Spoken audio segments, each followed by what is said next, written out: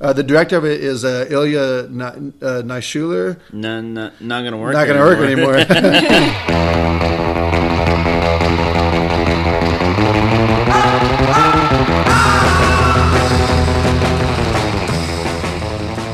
Welcome to Pulp Fiction. This is the one where we review the indie mystery thriller that's gaining a lot of buzz with critics. It is called The Invitation. Jacob, let's check out that trailer. This thing is so official. Maybe they're overcompensating. It's kind of hard to call everybody up out of the blue after 2 years. I'm so glad you're here. We've got a lot to talk about. So much to celebrate tonight. Each and every one of us is on a journey, and we feel that it's important to be on that journey with the people you love. Everybody, this is my friend Pruitt.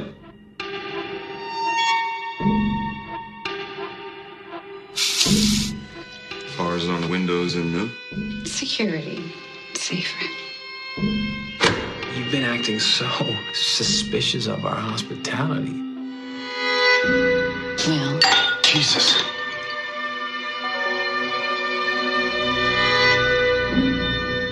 has he been like this a lot? So agitated? How has he been handling things? He can be self-destructive. I think he's doing the best he can. Something doesn't feel safe here.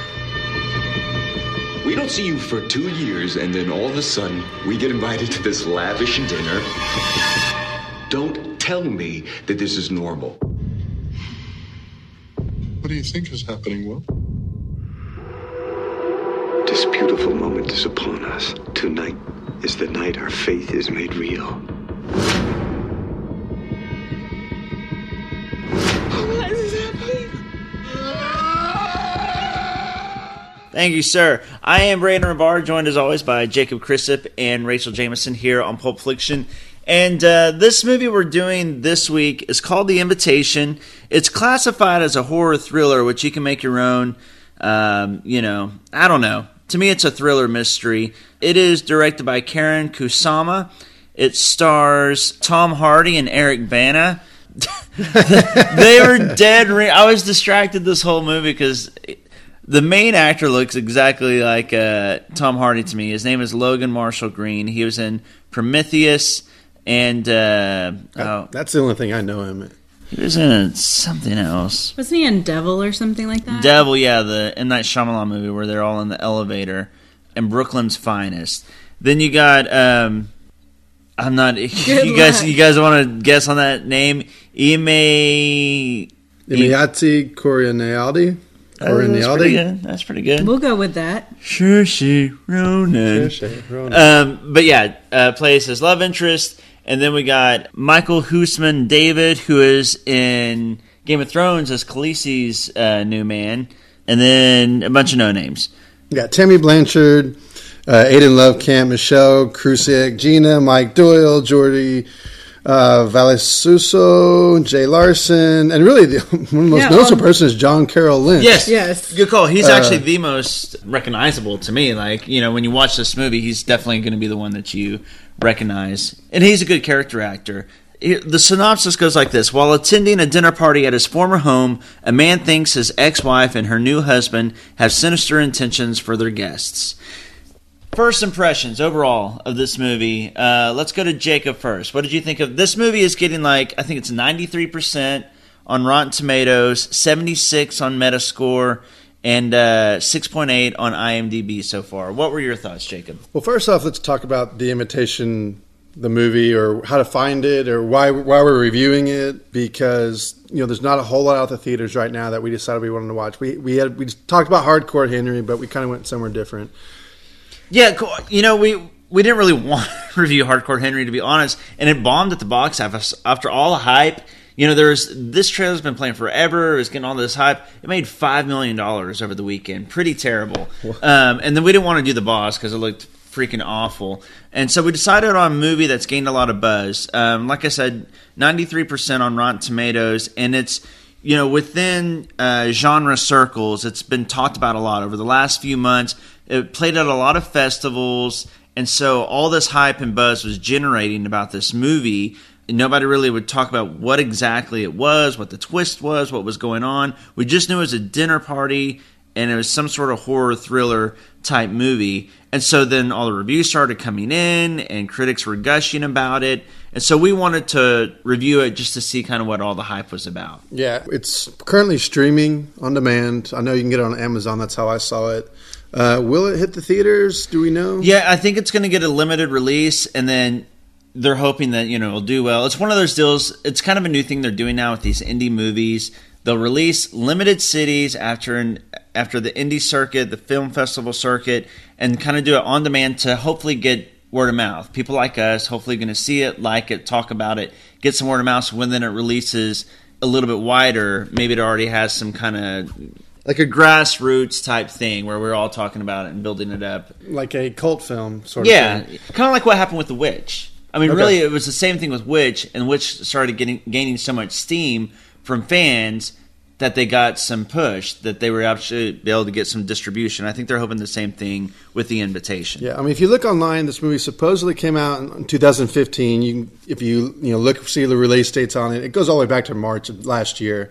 I mean, there's multiple festivals and that sort of thing, and so kind of what Brandon, I guess, just said. Now it's finally getting picked up and recognized and whatever. Yeah. It's also available on Vudu or whatever that thing is called. Yeah. And I mean, I said limited release April 8th, so it opened this week, limited cities, I'm sure, New York, LA, Chicago, that type of thing. So that's The Invitation, and that's why we decided to do it. We just see what all the what the buzz is about. So Jacob, what did you think about The Invitation? I'm not going to lie, I was pretty biased going in because it's a streaming movie. I didn't know hardly anyone in it except for two actors. One of only is in Game of Thrones. Well, I guess Logan Marshall, is it a Tom Hardy lookalike? Yeah. Logan Marshall Green, I knew him from just Prometheus. So it was slow. It was awkward. It was so awkward, and it was overdramatic. And that was my feelings for the first hour and 20 minutes until something finally happened. And when it did, yeah, I mean, it was fun and it was entertaining. But I think I was so kind of thrown off by the over-dramatization of the movie that... Is it weirder that we're in close quarters this time? We're all sitting next. We had some technical issues, and so we're using one mic this week, so we're all like huddled around Jacob as he's talking. We're like basically sitting in his lap. I think it's freaking him out. He's like really insecure about what he's saying this week. Well, plus I'm talking with my hands, like about to hit you all in the face. So,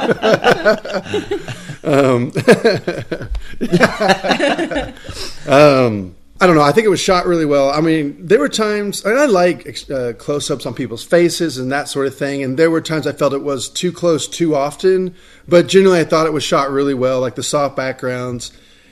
It was an eclectic group of actors, or especially characters, we'll say that. Yeah. And it was just a very kind of suspicious what's kind of happening or what's going on. We have a group of people who feel like they're being kind of talked into being a cult. Right. Hey, spoilers, by the way. We do that. Yeah. And their friends are trying to react to whether they're comfortable with it or whether they're not. It seems like none of them are comfortable with it, but yet it still kind of continuously gets pushed on, whether it's being talked about or not. And then Logan Marshall Green is just kind of like this stone-faced, and there's a whole kind of backstory behind that, but stone-faced character, really the entire movie up until like the last 20 minutes. Right. The whole part of that is that, Logan Marshall Green and Tammy Blanchard, who are now separated, they were once married. They had a little boy that was killed. I'm guessing 2 or 3 years. Anyway, all I know is that it's been 2 years since these friends seen each other. Right. And they all meet up for the first time and they're supposed to be happy or whatever, but it just turned out to be awkward. And that was kind of a lot of my problem. It's like, even friends I don't see in 2 years, and I know it's just a movie and it's acting, but there was just a lot of really forced dialogue, forced reactions, and it just kind of didn't gel for me. It never really took off.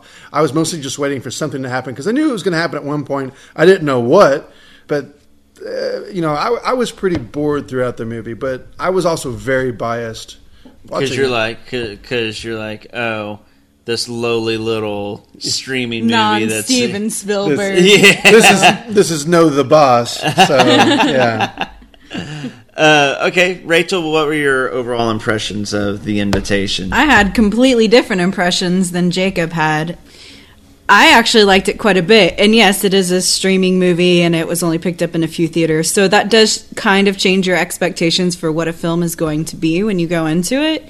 But with all the great reviews, I had pretty high expectations of this one. Brandon and I watch about one horror movie every week, and a lot of those end up being like low budget indie movies. So we watch quite a bit of these. So maybe that's why I kind of have a different impression of what a bad yeah. If Jacob thinks this is bad, yeah, we've seen. We'll show you some real bad ones. indie movies. Well, and I was thinking that too. Like there was some style of acting and just how it was shot that just reminded me of soft porn I used to see on Cinemax at night. That's what it reminded me of. Jacob Confessions.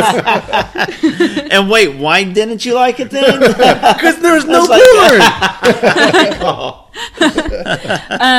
I didn't think it was over dramatized. It is a weird setup, but I think it's a purposely weird setup in that, yes, these friends haven't seen each other for 2 years, but that's because a dramatic breakup happened between the Tom Hardy lookalike and his wife, where they lost a child, and ultimately that led to the breakup of their marriage and her trying to commit suicide. So it was going to be a tense, awkward situation no matter what. So I think that's why it was awkward, but it was awkward on purpose. And all of the dialogue around that made sense to me because it's kind of an awkward setup anyway. I did think it was a little weird that they all showed up. But clearly they were trying to be on good terms. They still cared for each other, even though they had kind of gone in different directions. I thought his new girlfriend was really sweet. The only issues I really had is that Ben, is that the character? Jay Larson? Not a very good actor. No. Like, the overweight guy was a bad not actor. that the acting in this is like stellar, the best acting you're going to see, but his was not even passable, really. Yeah, it stood out as being really bad. He was clearly a lesser actor than everyone else. Right. I don't know. I felt that way about a couple of them. I also felt that way about one of Timmy the gay Blanchard. dudes. I was going to say one of the gay dudes wasn't very good. But overall, I thought it was interesting. I wasn't bored with it at all. It wasn't a perfect movie by any means, but for what it is, I thought it was really well done. And we'll get into some of my issues with it later. But overall, I thought it was pretty good, actually.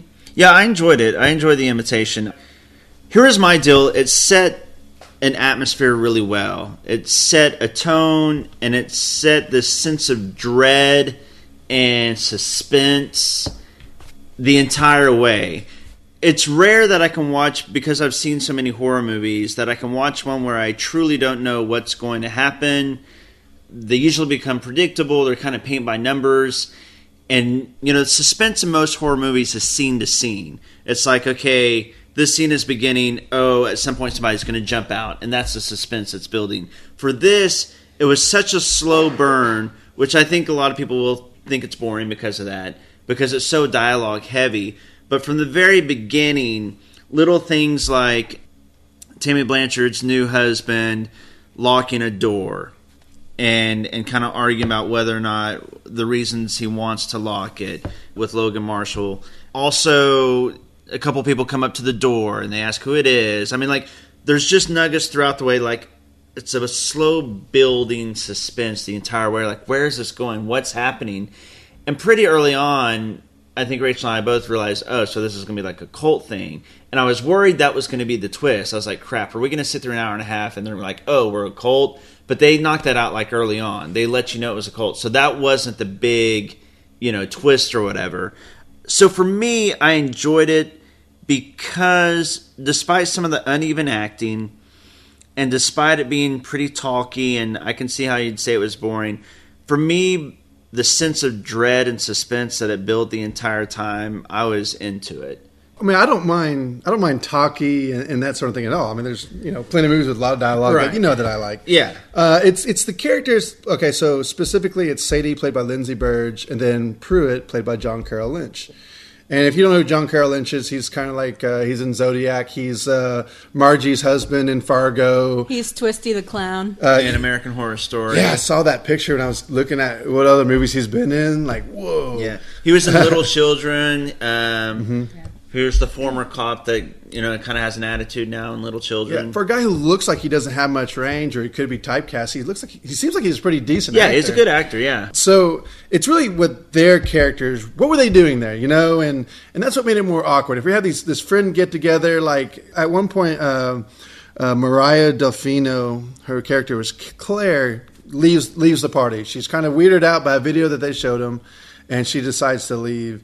And it was little things like that. Like, I'm trying to put myself in their shoes. If I hadn't seen my friends in 2 years and they busted out this video where someone dies on it, you know, what would I do? And I don't know if I would leave. I don't know if I would. That's what the whole thing just seemed off. I guess I just wouldn't find myself in that situation, period. But I don't know. Why? No comprendo inglés. Thank you. De nada.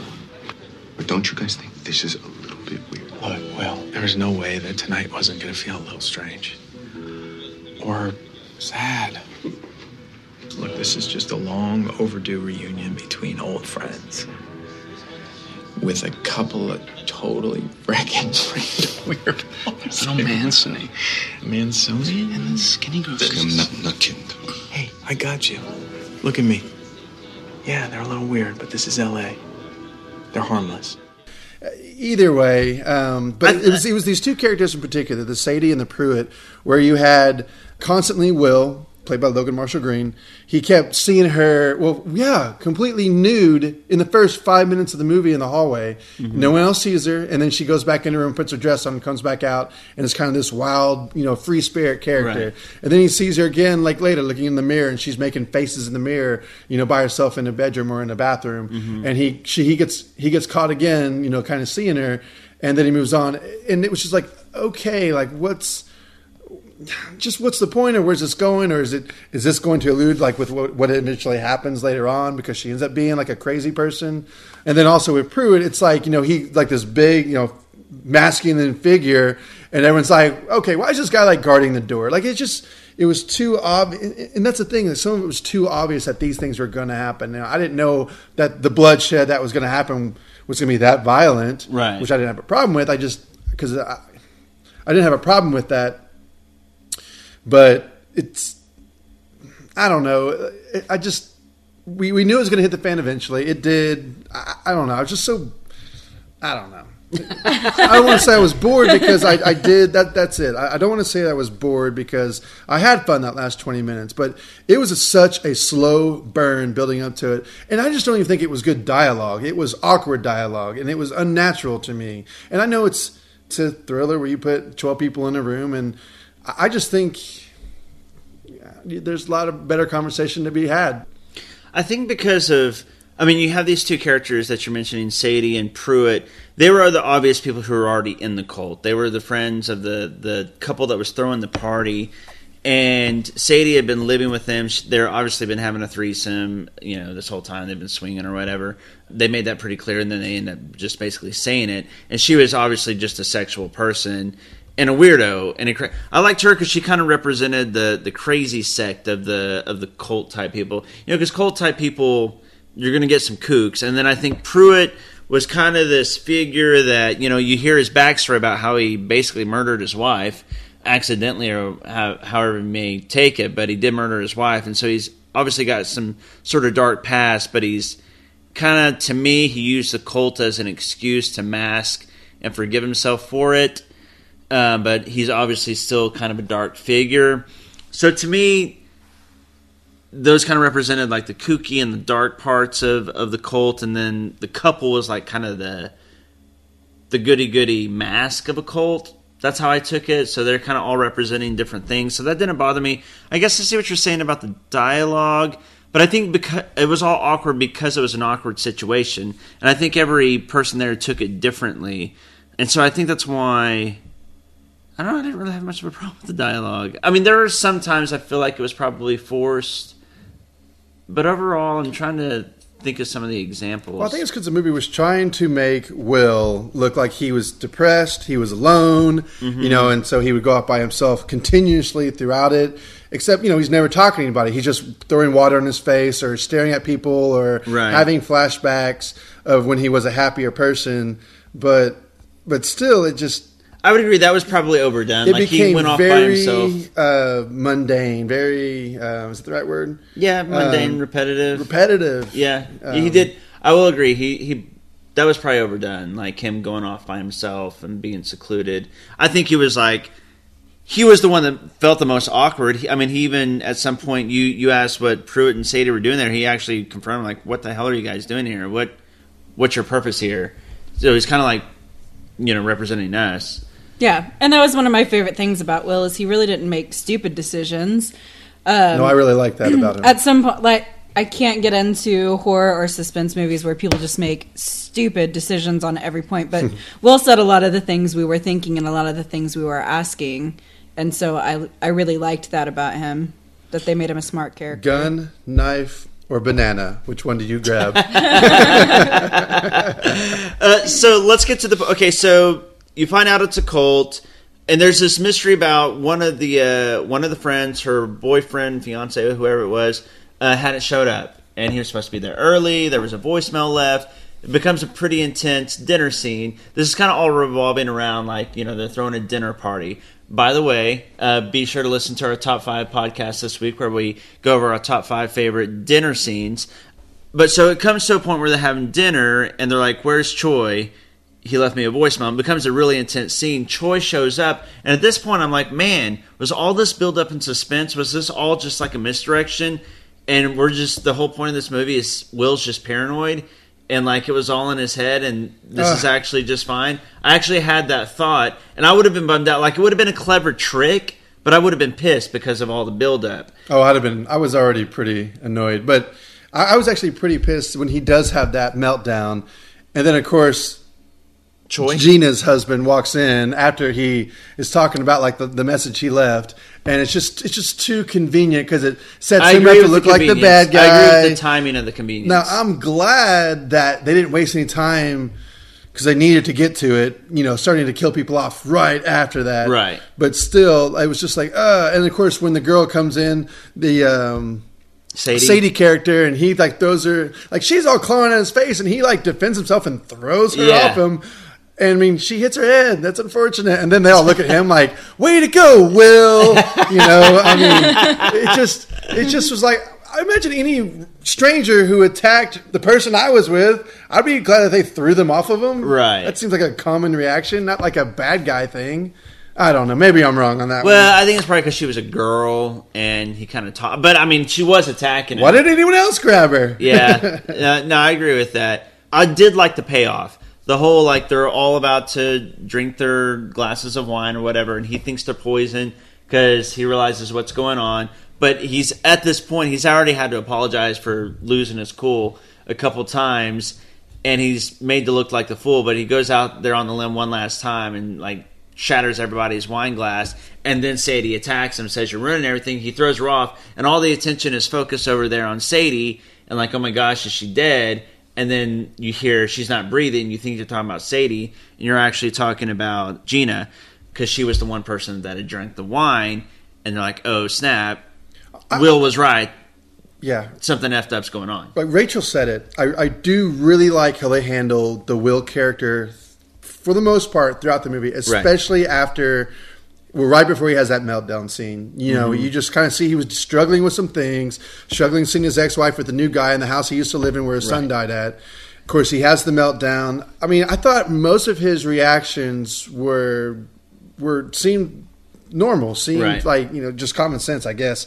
And when it came to protecting either his girlfriend or even his friends that were around, it's amazing how no one would pick up a chair and throw it into a glass window. But whatever. But they had the bars. On they had the bars. And they kept kind of talking about that. I think purposely. Well, how did Ben get out? How did Ben get out and get stabbed in the back? That's true. I think there was that door. You but could have thrown it through the glass sliding door, and it indicated that that's what Will was about to do until he saw somebody else get killed out on the back lawn. Yeah. So. But my whole point behind that was I do really like how they handles Will's character when it kind of hits the fan. Right. And I won't take that away from him. There are actually a couple characters they did that with. They did. He says to his girlfriend Kira, and when they're hiding, I don't know if they were in a garage or just in a storage area, he says, "Hey, they're just people. Let's react how we would. Let's let's take defend them. ourselves Yes. and get out of here. I love that because Yeah. every other horror movie, everybody's afraid, everybody's scared, and he's like, "No, we can do this. They're just people." I love that. Mm-hmm. That never gets talked about. Victims are always victims. And I did like, okay, so the whole wine thing happens, and then you hear a gunshot, and it kind of all goes to slow motion. And I like the way that scene was shot. I like the payoff there, and kind of because you just kind of see everybody's reaction because you hear this shot.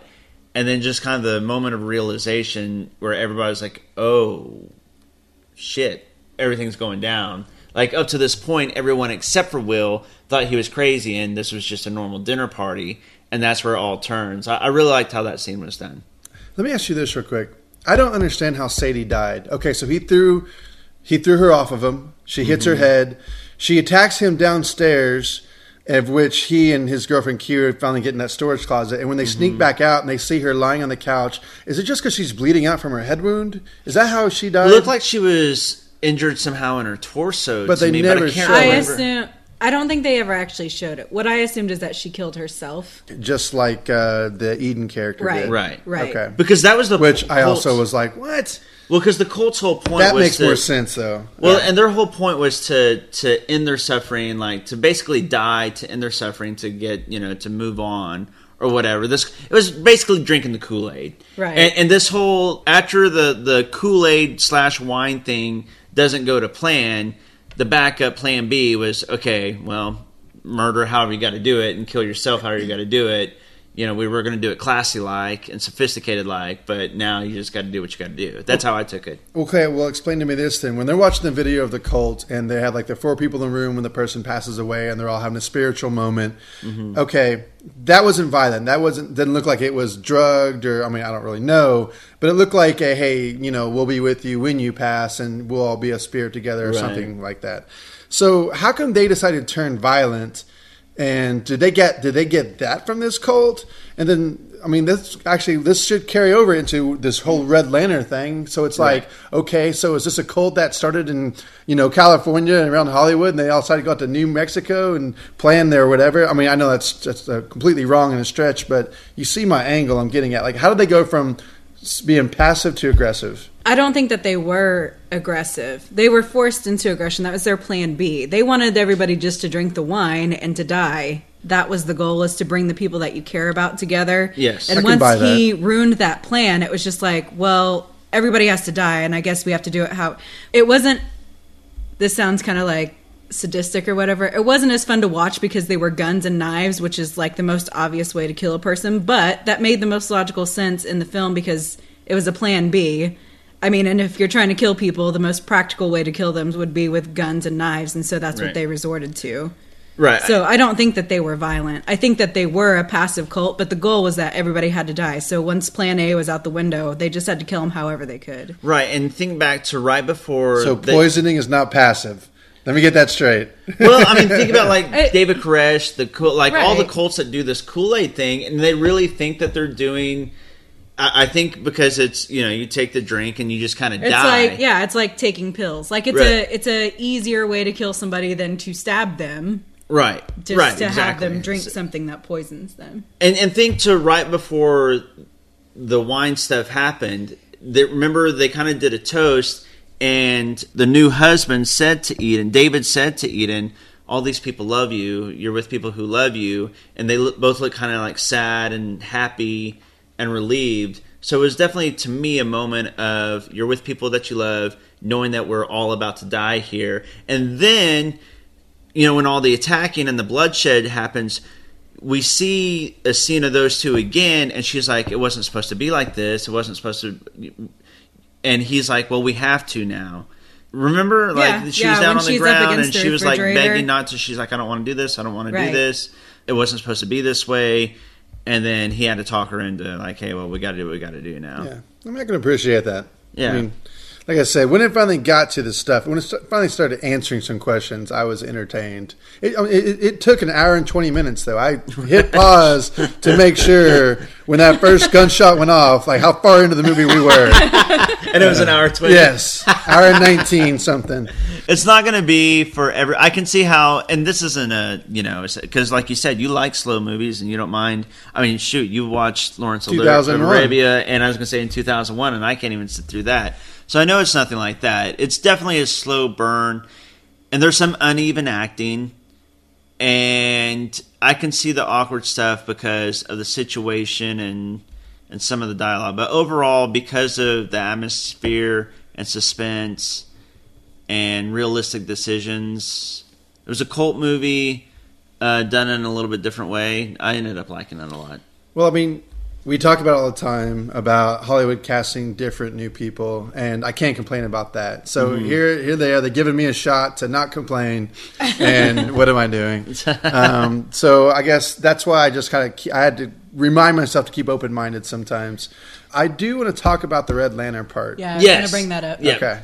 That was a lot. What about it, Jay? And I'm actually with you on do you think it works? Did it ruin the movie for you? I don't mind like how the dinner scene went down and the violent, all that closure happened. But when you did that, you opened all kinds of new doors to ambiguous whatever. And did you like it? You can go first. I liked it. It's kind of horrifying for them to walk out and see that what happened to them is happening, and at least I counted 10 other lanterns just in that one shot. So, that were red? That were red. Okay. So it's happening in at least 10 other households just that they can see from where they are. And there's all these police sirens and ambulance screaming, going on. And they're hearing. So, like, this was a huge mass murder, basically, that was going down all at the same time, which is pretty freaky. That's a pretty freaky way to end That's pretty passive. Yeah. Well, I think that the leader of the cult was obviously a messed up dude. He was like a David Koresh type. Yeah, it's like a Heaven's Gate type. Like a Heaven's Gate type. And all these people who are following him. Heaven's Gate's the best, but all the people that follow him really believe him and think that they're making the right decision. He's just a sick, twisted nut, and he's got all these followers.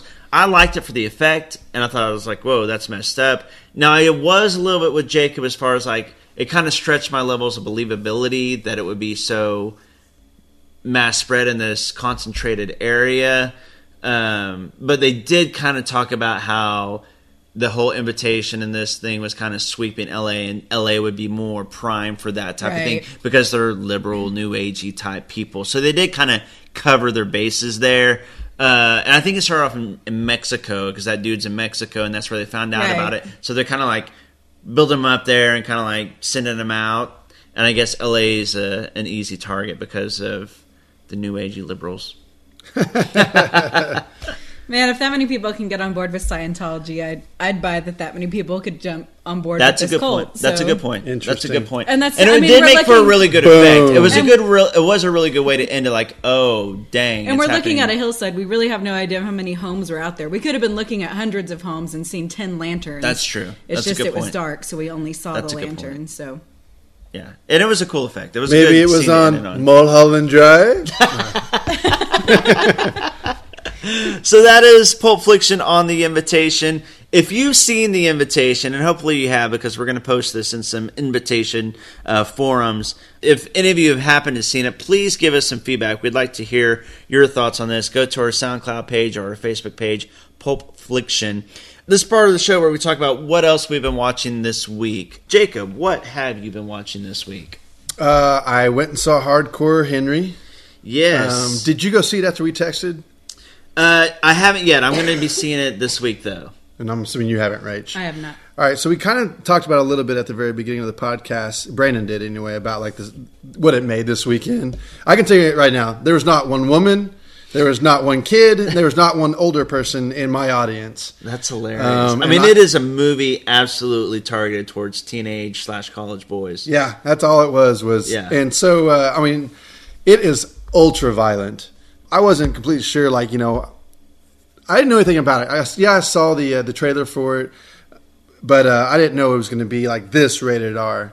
I mean, I'm talking like cut people's heads off, shoot them in the eye. Oh, really? Knives right through the necks. I mean, and they're either slow motion or they're close-ups or blood splattering on the on the camera. I mean, some of it was cool. I mean, some of it was fine, fun, and action and whatever. Hey, look, and I'll give them this. I've never seen anything like it. Right. I've never seen a movie that was filmed like 99% in GoPro. Right. Yeah. I mean, it hasn't happened And so before. there were some really, really fascinating action sequences. Right. There's one in particular, like a motorcycle chase scene on a highway. There's a really kind of cool running chase scene that goes on top of a bridge.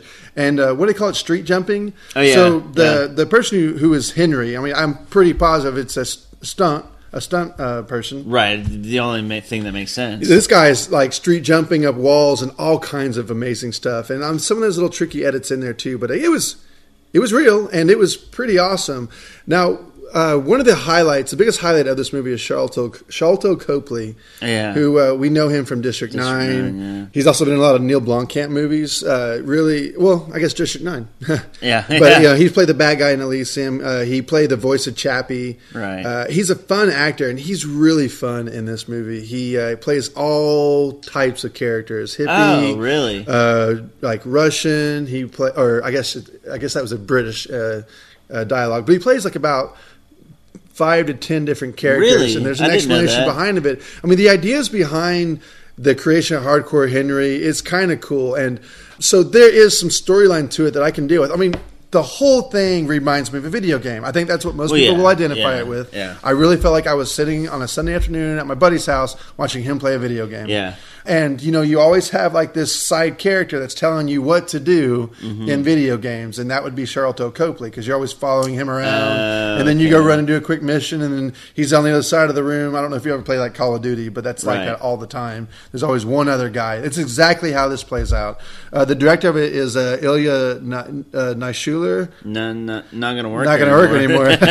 I know he does a lot of Russian music videos. Oh, okay. And they're also filmed the same way. They're also very violent as well, but done with the GoPro thing. If you actually just YouTube some of his videos, they're pretty cool, but it's basically a 3-minute version of Hardcore Henry. That's exactly what it is.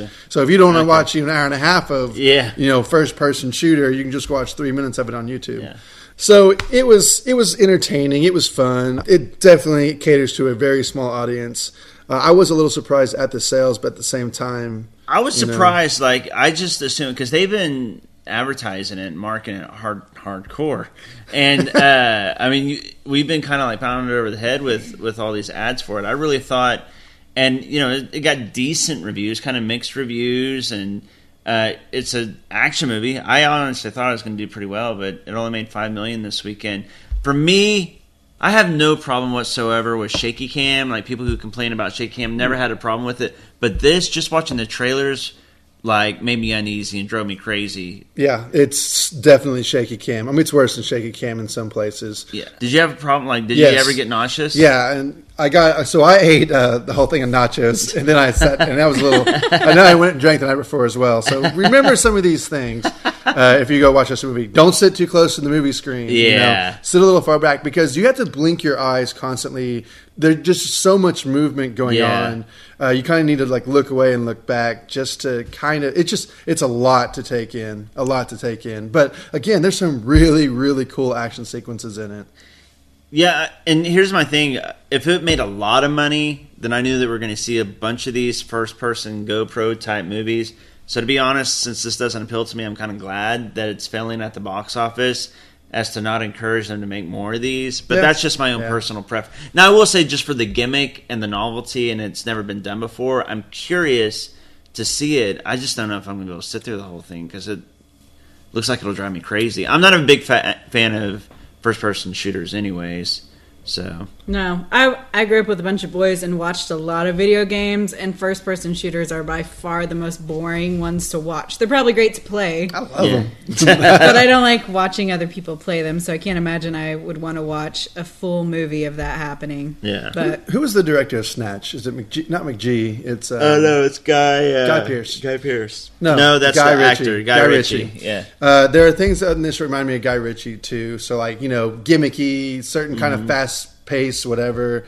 So, this could just be a gimmick, or we might see one more. Who knows? Yeah. They certainly left it wide open for that. And that's not a spoiler. I mean, right. You can do anything with this kind of movie. Anyway, I'm going to completely switch it up from going from hardcore Henry over to. Did y'all ever heard of or see in the commercials the Hatfields and McCoy that the History Channel ran? Oh yeah, wasn't Kevin ago? Costner in it? Right, Kevin Costner. Yeah, I've and, heard good things about it actually. I've actually seen it a couple times, but I decided to watch it again this last week because I've been on this history run. Oh yeah, and Bill Paxton is the other main actor. I couldn't remember if it was Paxton or Pullman. Okay, Kevin Costner, Bill Paxton, and Tom Berenger. You also Tom Berenger. Yeah, he's great in it. He's really? He's a good villain. Powers Booth is in it. He's a pretty cool role. There's a couple like people who really roll out for it. And especially I haven't seen Tom Berenger since Major League 2. So it's the historical story of two families that feuded between Kentucky and West Virginia. Mm-hmm. I mean, I didn't really do my research. I'm assuming a lot of it follows historical facts since the History Channel is who ran it. And it's a lot of fun. It's a 3-part series. You can find it on Netflix. And it's, there's some corny kind of acting that goes on here and there, but there's also it's fun to see Kevin Costner and Bill Paxton play these roles. And look, it's not a happy ending, especially to the two main characters. I mean, because this goes on over the series, over decades. It's after the Civil War. I think 2.5 decades in the end, but you see like the meltdown or like the age get to them or like the loss. I mean, because of family members constantly getting killed and things like that. So it's a lot of I won't say fun to watch, but as far as history goes and westerns and shoot 'em ups and it was entertaining. So if you ever in the mood to watch that kind of a thing, it's a good one. Well, and the director is Kevin Reynolds, who did Robin Hood, Prince of Thieves, and Waterworld with Kevin Costner. Oh, Kevin Costner did Waterworld. I don't think he directed it. I think he was just in it, right? Yeah, Kevin Reynolds directed it. Kevin Costner was just in it. I'll back off. They also did Count of Monte Cristo and some Risen. Decent movies. Yeah, no, I've heard really good things about Hatfields and McCoys, so it's worth watching. Then, yeah. I mean, I might give that a shot. Each episode's about an hour and a half long. So, and how many did you say there were? There's only 3. Okay. Yeah. I actually may legitimately give that a shot. Yeah, it's I actually fun. Forgot that existed, but I heard it was really good.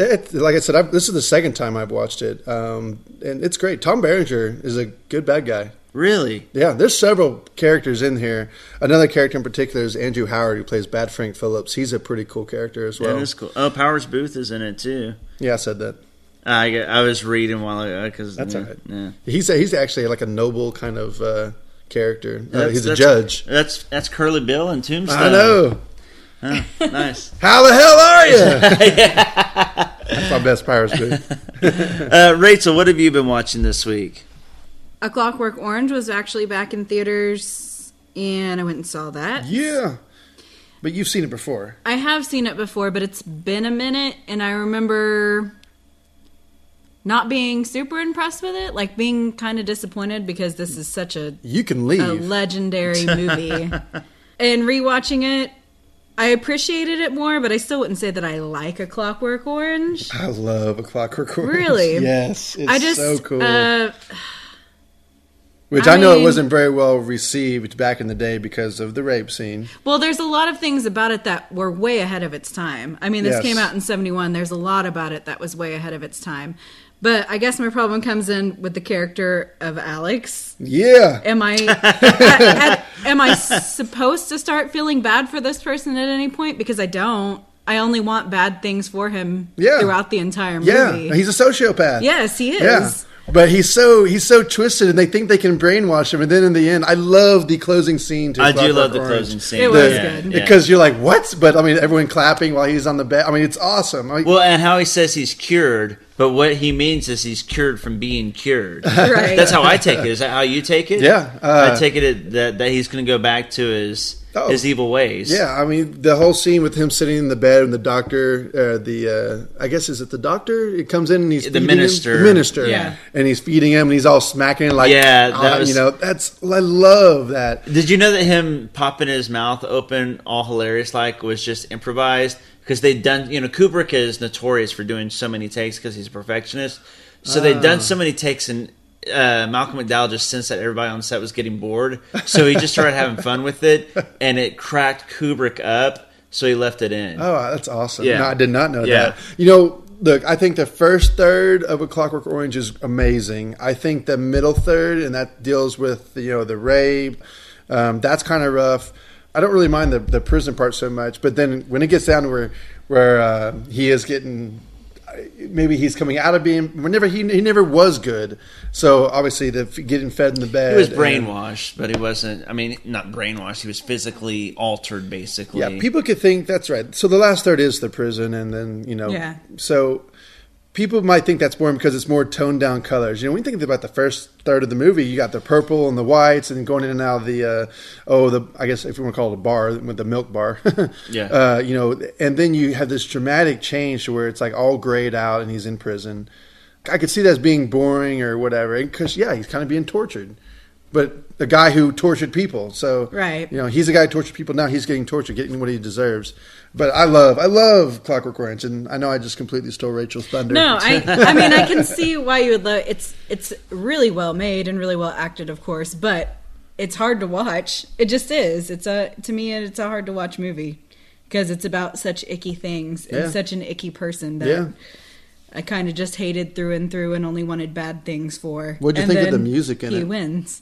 I mean, the music's great. I mean, it's all the Beethoven versus the So I mean, there's a lot of good things about Clockwork Orange, and I understand why it has its place in film history and all that kind of stuff. But it's not an easy watch, and it would be hard for me to say like I really like a Clockwork Orange. Some of the elements of that movie just kind of time into the time period. So this is 1971. You had a Midnight Cowboy that came out. One Best Picture, I believe, in '69. Yeah. You had Easy Rider that was around that period, and so there's kind of like that trippy psychedelic type movies. You had the synthesizer, which is really coming on, so you hear a lot of that in those movies. I do love the music in Clockwork Orange, and so it's just kind of funny, like how some of those movies were executed in that time period. Yeah. Always something to remember. Which is crazy because when did 2001 come out? Like a year or so. 68. I think it was 68. Okay, so completely opposite of what I just said. Oh, yeah. But that's just Kubrick. For me. Something I didn't realize until I watched it the other day was that it's supposed to take place in the future.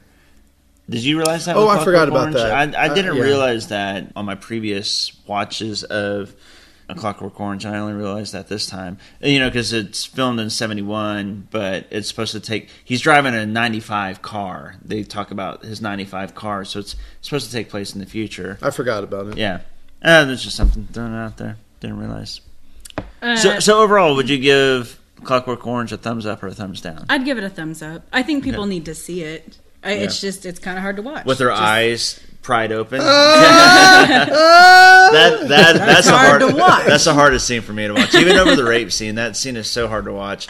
And I also learned that he actually had his eyes scratched a little bit during that. I would imagine. Yeah. So. Or if you just really want to look at penises and boobs and vaginas, that's your movie. Let's be honest. That's why Jacob likes it so much. It's true. The movie I want to talk about that I watched... Not that late night Cinemax. I watched a movie called Hello, My Name is Doris, starring Sally Field, and I was really pleasantly surprised by this movie. I saw it because it's an indie movie that's getting good reviews, and I was like, it looks like a fun little cute movie, and that's exactly what it was. It's quirky, funny, it's got good drama. It's kind of sad. What's the tagline? She's not ready to act her age. Yeah, okay, so Sally Field basically plays this lady who works...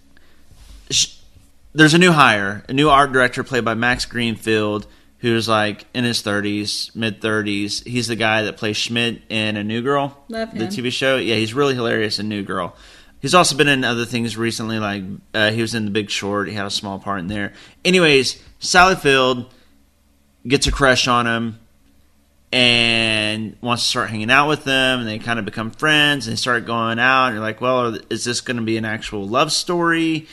It's a comedy, kind of a drama, and Sally Field is fantastic in this. It's coming out in April, so I don't know if she'll get nominated for an Oscar, because typically the Oscar movies come out October, November, December, and this may be forgotten about. But I'll say this. I looked at all the Best Actress nominees from last year, and I would only say Saoirse Ronan and Brie Larson from last year were better than Sally Field was in Hello, My Name is Doris. She was really, really great. She was funny, quirky, weird, sad, sweet. It's a really good movie. Cool story, bro. So basically, Sally Field's good. Sally Field's, but the movie's good too. It's a funny movie, and it's a feel good sad movie. I always go back and forth on Sally Ray, but I did always like her and Norma Ray. Sally Field. Sally Field. What'd I say? Sally Ray. Yeah. And you liked her in Norma Ray. Yeah. No, she was good in Norma Ray. I mean, she's such a well-respected actress. I wouldn't say she's always great. She's kind of does her thing, but this is completely in her wheelhouse. And she hasn't done much lately. She was in Lincoln. She was she was Aunt May in both the Amazing Spider-Man movies. But before that, it had been a while since she'd done anything. Of course, in the 90s, she did a lot of things like Forrest Gump, but she hadn't been anything in a while besides Lincoln and the Spider-Mans, right? Well, I'll have to check it out. Yeah, check that movie out. It's worth a watch. And she is 69 years old, and she looks fantastic for 69. You were telling that story, and I was looking up her age, and then the other actor's age, Max Greenfield, who's 35. Yeah, so that would be a tough sell, or I don't know, maybe for interesting. Well, I will say this: it's awkward. Realistic. His reactions to all of it are very realistic, and you, as an audience member, you don't know the entire time whether he's really into her or thinks she's a sweet old grandma. You can't really tell. You go back and forth like, oh, maybe he likes her. Oh, no, he just thinks she's a sweet old lady. And you don't know until the third act how he truly feels. Because she eventually, kind of tries to make a move. And, they always do? Yeah. So, but it's a really, really good movie. Go see Hello, My Name is Doris. This is Pulp Fiction. Be sure to listen to our other podcast, our Top 5 episode, where we count down in honor of The Invitation, which we reviewed our top 5 dinner scenes from movies.